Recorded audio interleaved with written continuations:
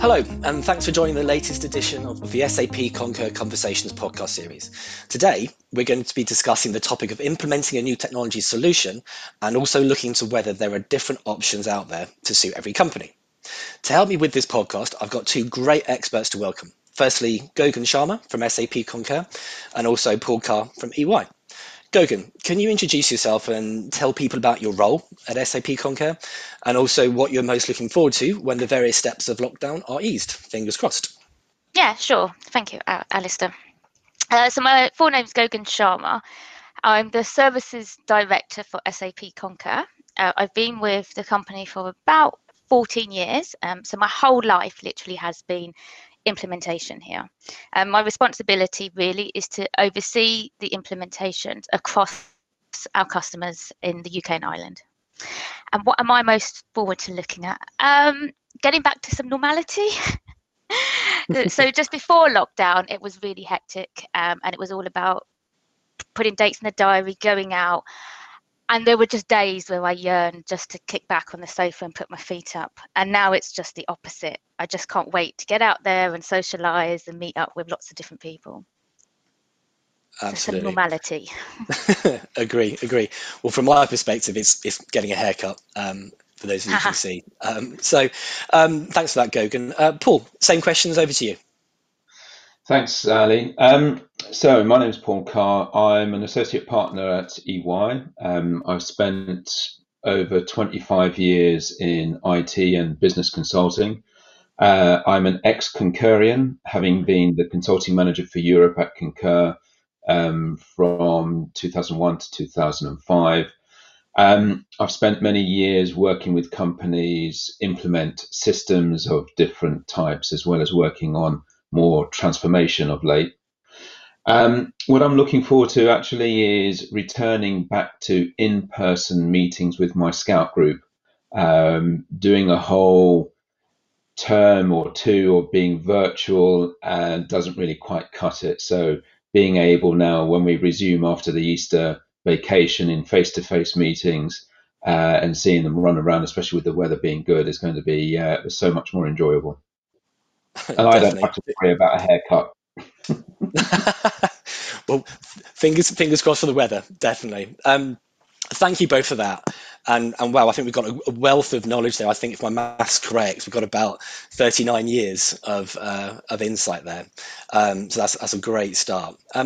Before we get into the actual topics, can you both give a short explanation of what implementation means to you? Paul, I'll come to you first, please. Sure. So implementation to me can mean a multitude of different things, but in a context of IT, it's around implementing a solution, whether it's a commercial off the shelf, whether it's a homegrown, or whether it's a full-scale deployment of a major system, or even a business transformation that has multiple systems that need to go in to support the business. So implementation really is, in a nutshell, getting something new into an organization and being used by the business to help the business grow and thrive. Yeah. Okay. Makes perfect sense. Gagan, over to you. Anything different or a different view? No, I think pretty much similar to Paul. For me, it's all about a journey. So a journey where a team can come together and look to accomplish an end result, and bringing that plan and journey to life. So really just like creating a reality out of a plan to achieve a goal. Okay. Makes sense. Okay, that's a great start into my next question. So I'll come to you, Gagan. Why is it important to consider the delivery or implementation of a new technology solution up front before you maybe even start looking for vendors? Yeah, I think it's all about success. So aiming for that success, and in order to aim for success, you need to ensure that you're actually looking at the right vendors to pick that right vendor for you. So there's a number of things that really you should be looking at. And it's a bit similar to, let's say, using an analogy here, buying a new car. So if I was a family of four, and suddenly moved to like a family of 5 or 6, and I need a new car, I need a family car. I'm not going to straight away just go out and start looking at sports cars or two-seaters, because that is just going to be a complete bomb out. It's a failure. So it's about taking a step back and making sure you understand the why. Why do you need something? What do you need it for? And what does that look like for you? So it's all about the planning for success. Okay, that makes perfect sense. Paul, over to you. Does that ring true as well? I look at it in a slightly different way. I like the analogy. I'd probably be one of those people, and when I did, unfortunately, go off and look at saying, well, me and my wife both drive, so I'll go and look at the two-seater sports car. But no, so I look at it slightly differently. I think in terms of, and picking up on Gogan's point earlier around the journey, it's really around the level of expertise or knowledge you have within the business to see whether or not the solution that you're implementing or the change that you're implementing, whether you've got the expertise, knowledge, and availability of those resources to support the actual implementation or the transformation or transition that you want to make. Because if you don't have the people internally, but you know that what you're looking to try and achieve is of importance to the business, that's when you start to look at external suppliers for support in one capacity or another, because it may be easier to buy in that support, that capacity or that expertise than try and rearrange resources internally, because some engagements can take a significant amount of time and pull people away from their core business. So for me, it's really around looking at what is it that we want to implement, what is it we want to change, do we have the right people and capability internally, and if not, we then need to start thinking about the process of procuring that expertise, capability, capacity from an external supplier. And that could be in the terms of a software solution, the actual software vendor themselves, or it could be from an implementation partner in the marketplace that may be able to bring that expertise and potentially more. Yeah, that's a great point around the expertise, Paul, and that actually links into my next question. So I'll stick with you. Aside from the expertise point, what are the main or the top 3 considerations for a business thinking about implementing a new solution over and above what you've mentioned? So I think that for me, what I've really seen is this big transition now and change from ownership and the reasons behind implementing to be focused now more on employee experience. So a lot of the systems and a lot of changes that are being implemented are being driven now more by employee experience. And as technology has moved along, it's also one of the things around employee experience is one of the first things that people are starting and companies are starting to look at. The next one is, how does this operationally improve and make my business more efficient? What is there that I can automate? And then the third one that I'm seeing is, how do I revert to standard? How do I remove the need for customizations? What solutions are there out there that can be configured over developed, especially if it's for a core business function or a core business process where you're trying to make life easier. So the 3 of those things go together in terms of employee experience, operational efficiency, and it's a configurable, easy to maintain solution. Yeah, perfect. Gogan, over to you. Would you agree with Paul's points there, or anything to add to that mix? Yeah, I think totally around the employee experience is definitely considering the users up front in terms of when you're implementing, because at the end of the day, they are the main experience of the new technology, and they need to work with it whether it be a daily basic or periodic. So thinking about them, having them at the center would definitely be beneficial. In addition to that, I think really about probably the cost and the return on investment as well. So making sure, when you're thinking about implementing a new solution, what is it going to give back to you? Is it what you're trying to aim for. Is it beneficial? Do you have the budget for it? How quickly can you get that return of investment? And also the time that you're going to be able to spend across it. So time is a real key factor, especially when it comes to implementing new solutions. Is that it's important to allocate the right time and sufficient time. We've often seen customers that have, I wouldn't say unrealistic, maybe imaginative timelines, and it's almost they a want bit it done now. well, yeah, or yesterday probably is the right one. And I think they underestimate that time, and in the end either timelines get stretched, costs get stretched, or perhaps you end up with a solution that wasn't exactly where you wanted to be at the end of it. Yeah.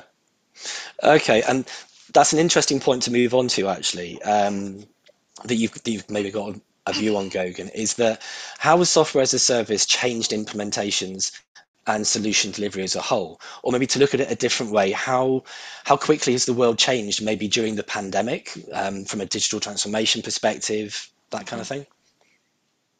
Yeah, sure.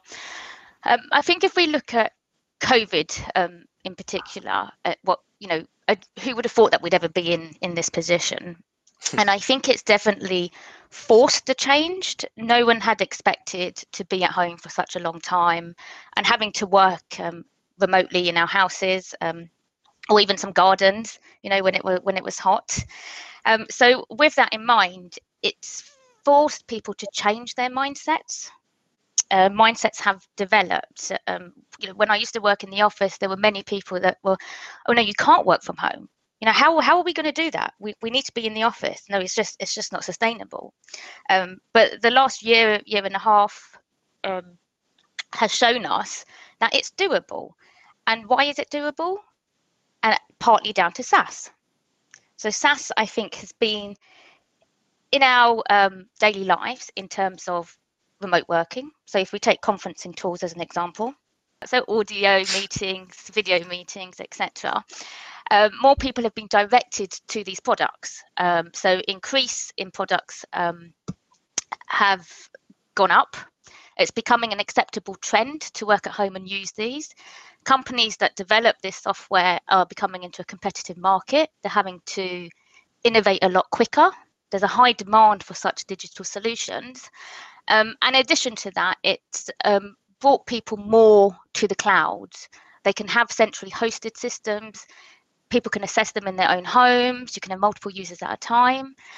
In addition to that, where I think companies have been moving to some of these products because they've had to have the facilities whilst working during COVID, they've also begun to recognise some cost savings, especially where maybe they were used to kind of on-premise license fees.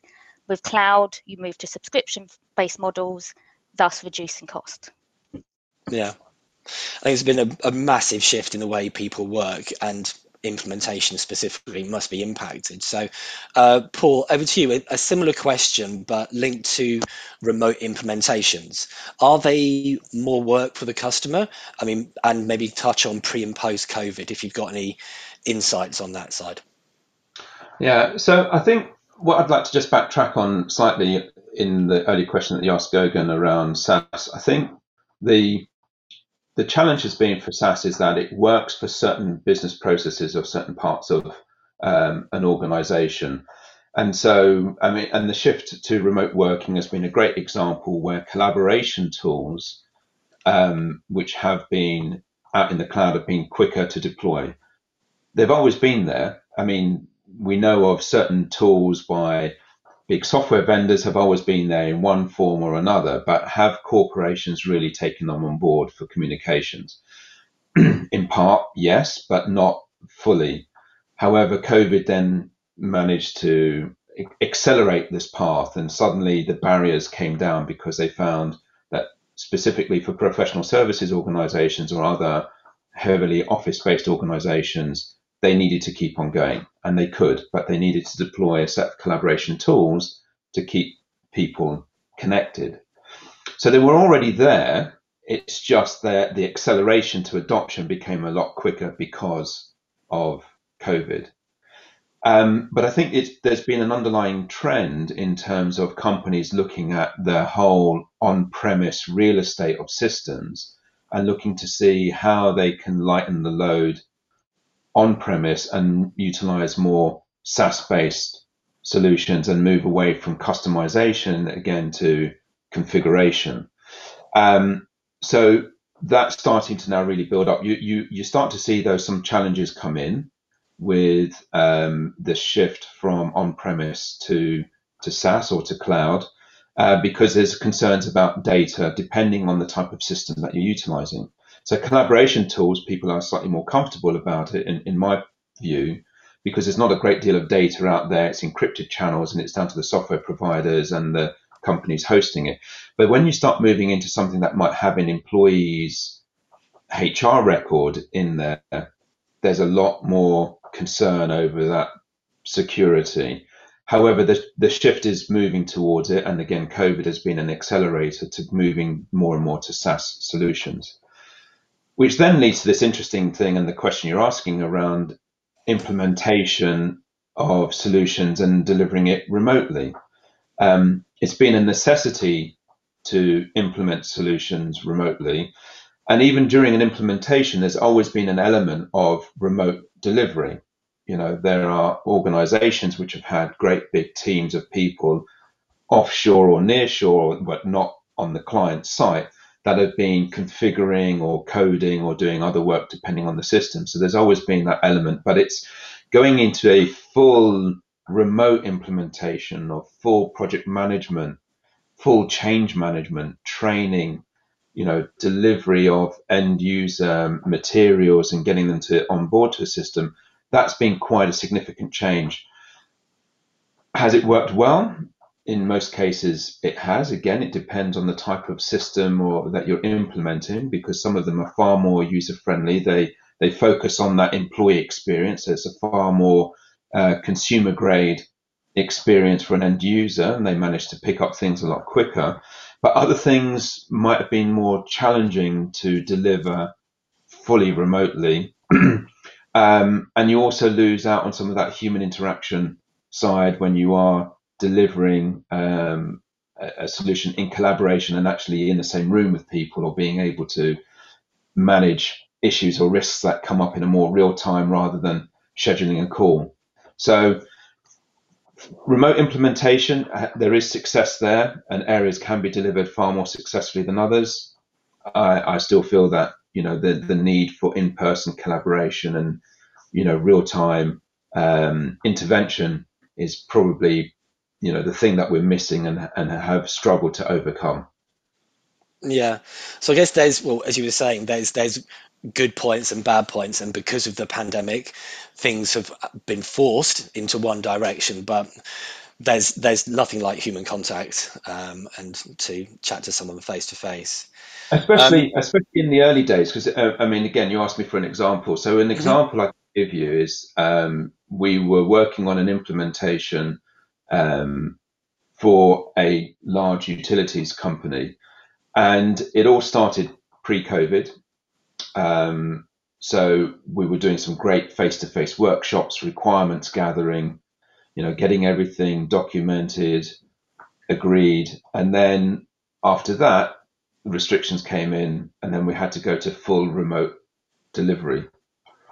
I'm not sure it was a success. It went live, client extremely happy as part of an overall program. Everything went to the timelines, a bit touch and go at points. But, that requirements gathering element, I'm not sure how we would have been able to manage it in a full remote session, because it's trying to keep people's attention in a workshop that's just being run virtually. It's mixed results. I feel there's some delays in there. I don't know whether or not, Gogan, that's something that you're seeing more frequently from implementations of SAP Concur. Yeah, I suppose I'm slightly biased that 90% of my work is remote implementation. But I think some of that does ring true in the sense of there still is a need for some on-sites. For me, it's depending on, I think, the scale or complexity of the project that you're running, in terms of where you need that kind of face-to-face interaction, getting down to detail. It certainly helps, if you've got a big problem to solve in terms of design or something complicated, that being able to do face-to-face, seeing body language, to be able to interpret what people are saying, getting the whiteboards out. It is true that some of the video conferencing, you have the facilities to do the whiteboard, but it's not as fruitful, I would say, in my experience, in terms of being with some of those companies that have gone through those cycles. So, Gokun, that's a really, really interesting point around the remote implementation. But I guess the next stage on from that links to my next question, which is around multi-country or multi-solution implementation. I know it's kind of an unwieldy question, but you can use examples if you want, but link back to remote working. Have you got a viewpoint on that? Yeah, I think like what I was just saying earlier, really, around the fact that 90% of our work is remote implementation. I think it's just beneficial being able to connect with different people, but also being able to connect with different countries across the same day. So, for example, if we had everyone travel into one location, but you were focusing on one country first and then the next country, it's almost like the other people in that room may be redundant. So it's just splitting it out across the space of the day really maximizes the time. Yeah.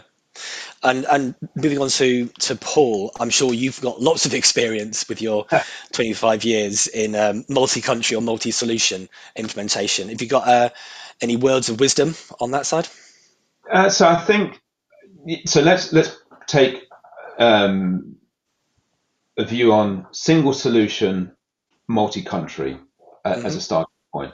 So single solution, multi-country, and the remote working element to it, it still holds true from pre-COVID to COVID that if the solution that you've selected is a configurable product, then remote working, you can do that from effectively, if we looked at a traditional methodology, project methodology, from sort of the halfway through design to build, test, deploy, you can do all of that work remotely.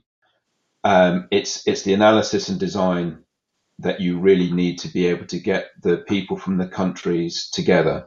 Now, pre-COVID, the way that we would approach this is we would get the key stakeholders to meet at a particular location and have a workshop and have all of the participants together in a room to then work out the design, to understand the requirements that they have, to play it back and basically get everything done in a compressed amount of time. So typically I've run workshops that have been around 3 to 4 days in duration, but I've covered every single element that we needed to cover with the solution that's to be implemented.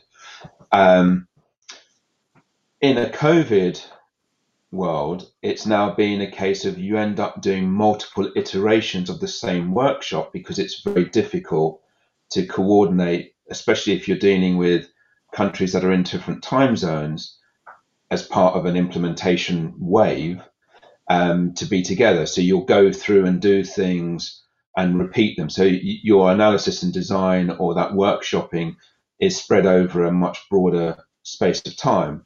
But then, as I said, once you've got those requirements done, captured, once you've got them agreed and signed off by the business, going into the build and test, you can sort of catch up on a bit of time. But there's an extra layer of coordination required because you're then having to deal with a lot more project management, risk management. There's a lot more overhead that starts to come in with potentially the remote working in a multi-country implementation of a singular solution.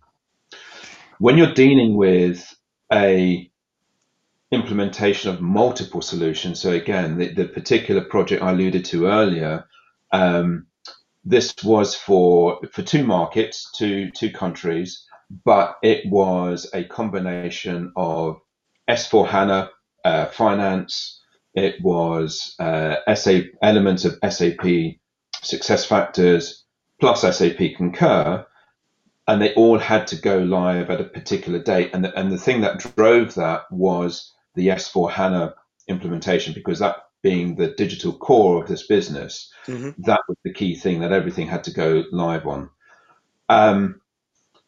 Again, with that particular engagement, everything started started in person with workshops, etc., and then had to shift to full remote delivery. And there was a lot more scheduled calls to take place, but you had much bigger teams, and the client definitely needed the support and engagement of an external partner to effectively manage what was multiple work streams, because you had the work stream that was focused just on S4HANA and everything that needed to be delivered for that. Plus then you had the work stream to deliver the SuccessFactors implementation, plus the work stream to deliver the SAP Concur work stream, plus the program management and governance on top of it to make sure it all happened and was delivered at the same time. And this particular engagement had multiple partners supporting them deliver elements in different areas, as well as their own internal resources. But everybody was working remotely because that project had to be delivered. And the window that was set was a very specific window for it to go live. So everyone adapted. But there was some long days. I guess in that situation, you have to adapt going down that route with the multiple implementations. One question that, as you were talking there, Paul, that springs to mind is around the company size. So in that example you were talking about, there were many different stakeholders. If the company was still doing a similar implementation, but the actual company size was smaller, do you think things would have been quicker and easier if there would be less stakeholders involved? Or am I just talking rubbish? No, it depends. So another example I can give you is a small company that we worked with, and in fact, this is a company that we worked in collaboration with the SAP Concur with on their implementation.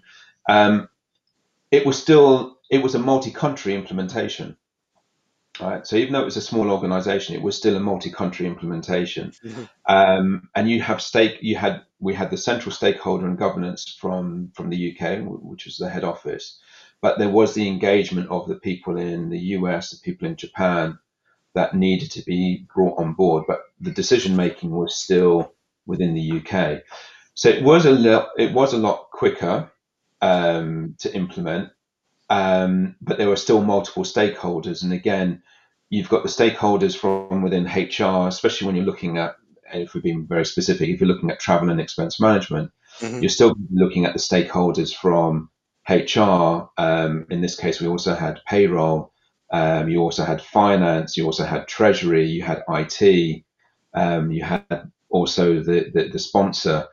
So I don't think the size of company would change things particular, or the number of sponsors that are there. Obviously, the fewer there are, potentially the better and quicker it can be, because there's going to be other factors that will come into play around what type of business or organization the company is and what windows they have for implementation, and also their approach to implementation as well. That's something that really has to be taken into consideration, along with the culture of the organization you're working with. Some people will go, let's just get this in there and not worry about others. And others will take a more measured approach and say, well, we've got to think about everything and make sure we make a measured decision on how we approach an implementation. Yeah. I guess one of the key takeaways, which from Gogan you've been talking, and Paul as well, is I hate to use the phrase that it depends, but it's not one size fits all from a company perspective, depending what each company wants to do. So Gogan, just quickly coming to you, similar question around company size, but I want to touch on templates, that lovely word that we all love to hate. But do you use templates? Do you advise companies to look at following a templated path to implementation? Yeah, so many of our implementations will look to utilize templates. And I think also just coming back to some of Paul's points around, the Mm-hmm. types of, whether it's remote or on-site deliveries. I think what you're implementing is also key. So, if we're following something that is looking at templates, and your core solution has already been built for you, it makes it a lot easier to run with things like remote implementations, even if those are spread across multi-countries. Where we're looking at, for customizations, or single built kind of solutions, then your face-to-face airtime will be a lot better. When it comes to templates, they're really beneficial, I think, where customers are looking to standardize the way that they work, and taking templates that are tried and tested. So why invent something new when you have something that has already been proven to work? So looking at tried and tested templates that look to be repeatable. So if you're rolling out to multi countries, do you have a repeatable solution that you can use? And all you're looking to do really is tweak those templates, where perhaps your unique business requirements come into play. And then the other add-on, I guess, you have on that is looking at maintenance. So it's a lot easier to maintenance when you go with templates and standardization. But like I say, I am probably biased because that's what we use. But I think it always, there's no right or wrong answer. It always comes down to what you are trying to achieve, and also what vendor are you going with? Because whilst one vendor might have templates and you're able to repeat those with many countries, are they also offering everything else that you need? Yeah. Okay, that all makes sense. Just picking up on one point you mentioned, Gogan, because I'm not the expert. That's why I'm talking to both of you. You mentioned maintenance. Is that maintenance of the project, or can you just explain what you mean by that? Yeah, so maintenance of your system. Right. So probably considering things like administrators, so people that maintain the system, educating them, making it an easier process for them. That when you're looking at using those templates, they only then are really looking at the areas that they are unique for their customer. Right. Unique business requirements unique for them. The template in terms of the vendor pushing out updates obviously makes it easier for the vendor because there's no customizations. It's less R&D, less development, less time for them to do that. Yeah. Okay, brilliant. Thanks for that explanation. Really useful. Paul, just finishing off with yourself, any words of wisdom on templates, or are they too inflexible from your perspective? No. On the contrary, but it really depends on the maturity of the solution that you're implementing. So if the solution is mature, well established in the market, and has defined parameters around it, then templates are the easiest way to go from a technical configuration of the solution. What you need to be careful of is the business process. So what is the business process? What is the business requirements that you're looking to fulfill? And then can the solution itself be configured to meet that requirement? Because the templates are really there to help guide the person who's going to then configure the solution that you're implementing, right? So the screens, the fields, the workflow, other elements of what's being offered. What I do find it kind of interesting is that we do all this work in the project, we create all of this documentation and everything else, and then it gets handed over, and I'm sure it just collects digital cobwebs in a corner, because although the system might be updated, and when it is a SaaS solution and there are updates that are pushed out, I'm not 100% convinced people really go back and update those documents from the project implementation or those templates that have been created to make sure it is still a true and accurate reflection of what's actually being configured. But that could just be my cynical point of view on it. Never, Paul, never. But no, templates are definitely beneficial from a technical implementation perspective, especially again with a solution that is mature and established in the market, where things do not really change significantly over time. It makes it easier for an implementation partner to be able to then guide a client through those templates. And also from our perspective, in a role that we play in an implementation with a client, being more full service in terms of its, it is a full project management. We can actually then build the technical interfaces based upon the templates of the file formats, as an example of what's expected for the incoming system and what the system will throw out. Those become invaluable parts of the toolkit.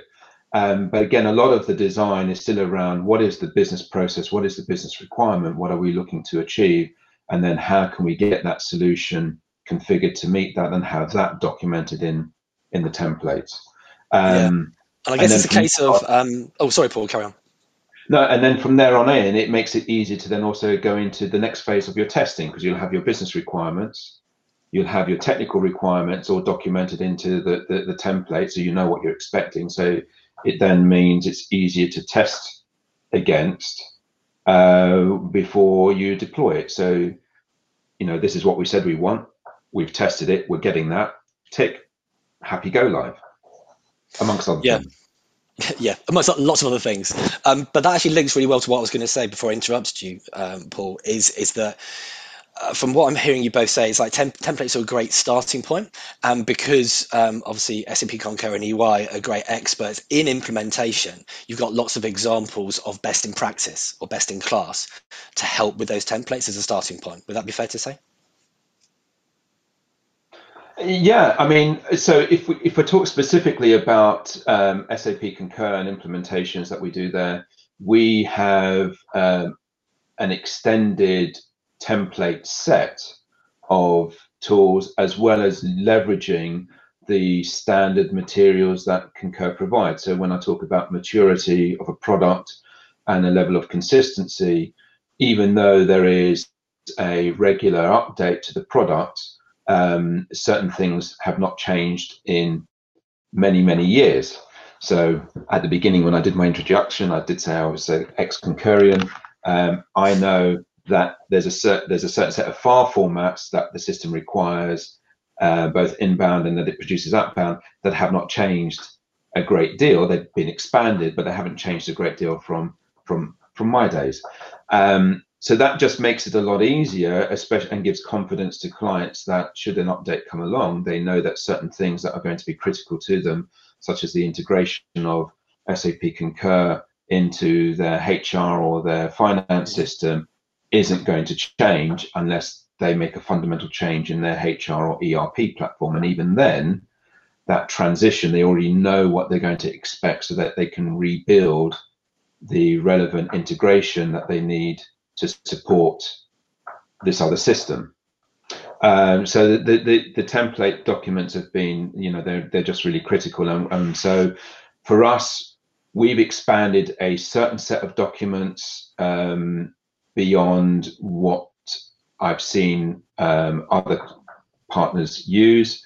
But again, we leverage what's already been invented and being utilized, because, why should we go and reinvent the wheel? And therefore, our implementation focuses on a much more holistic approach to the implementation itself, including the change management, end user training, the whole employee experience, and getting those business requirements correct up front, as well as helping an organization transform their process to maybe simplify it or adapt to the changing times or specific requirements. So, for example, a lot more clients are now thinking about pre-trip approval more than they had done previously. So that's something we need to look at designing and looking at how do they want to manage that pre-trip approval process. Yeah.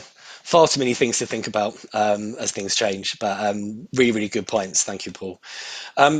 Right, I think we're coming to the end of our conversation, sadly. So much has been covered by you both. Thank you. But before we do sign off, Gokun, can I come to you first? Can you give our listeners your top 2 or 3 top tips for them to consider when looking at a new implementation? What would you want them to leave this podcast thinking?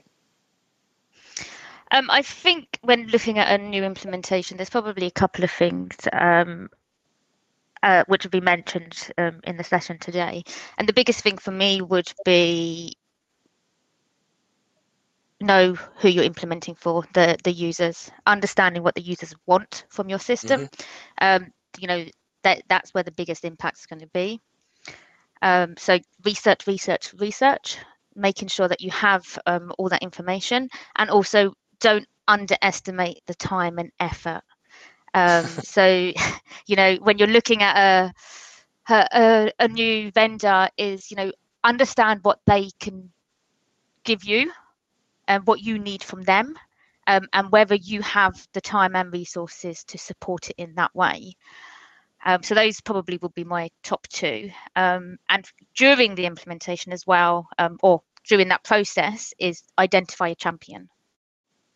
Right. So one of the key things we say when we're implementing with our customers is identify that champion that can follow through with that implementation to the end result. Somebody that can push it out to the business, but also regroup your project team back to that single goal. Right. All makes sense. Thank you, Gokun. Paul, anything to add? So I think, as Gokun said, employee experience is going to be key. For me, I'd say it's a great opportunity for businesses to start a digital transformation journey, and to look at simplifying out some complexities in their processes, and also to be able to move to a more lean IT environment, potentially leveraging a lot more cloud, but obviously being conscious of the security elements and making sure that when they're selecting a solution, that it meets the standards and is always evolving as the standards change in security of the data. And then selecting an implementation partner if they don't have the resources or expertise internally who can support them with that journey, as well as covering some of the other areas that expand just beyond the solution, because you'll be surprised at how many things, even though you might be implementing a particular system, how many things may be impacted in other parts of the business through the deployment of a singular solution. Yeah. Okay. Wow. Some brilliant advice from you both. Thank you, Paul and Gokun. And that brings us up to time, I'm afraid. So we've covered so much ground, and I hope the listeners learned a lot from that.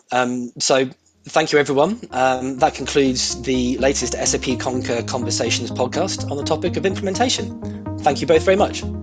Thank you. Thank you, Annie.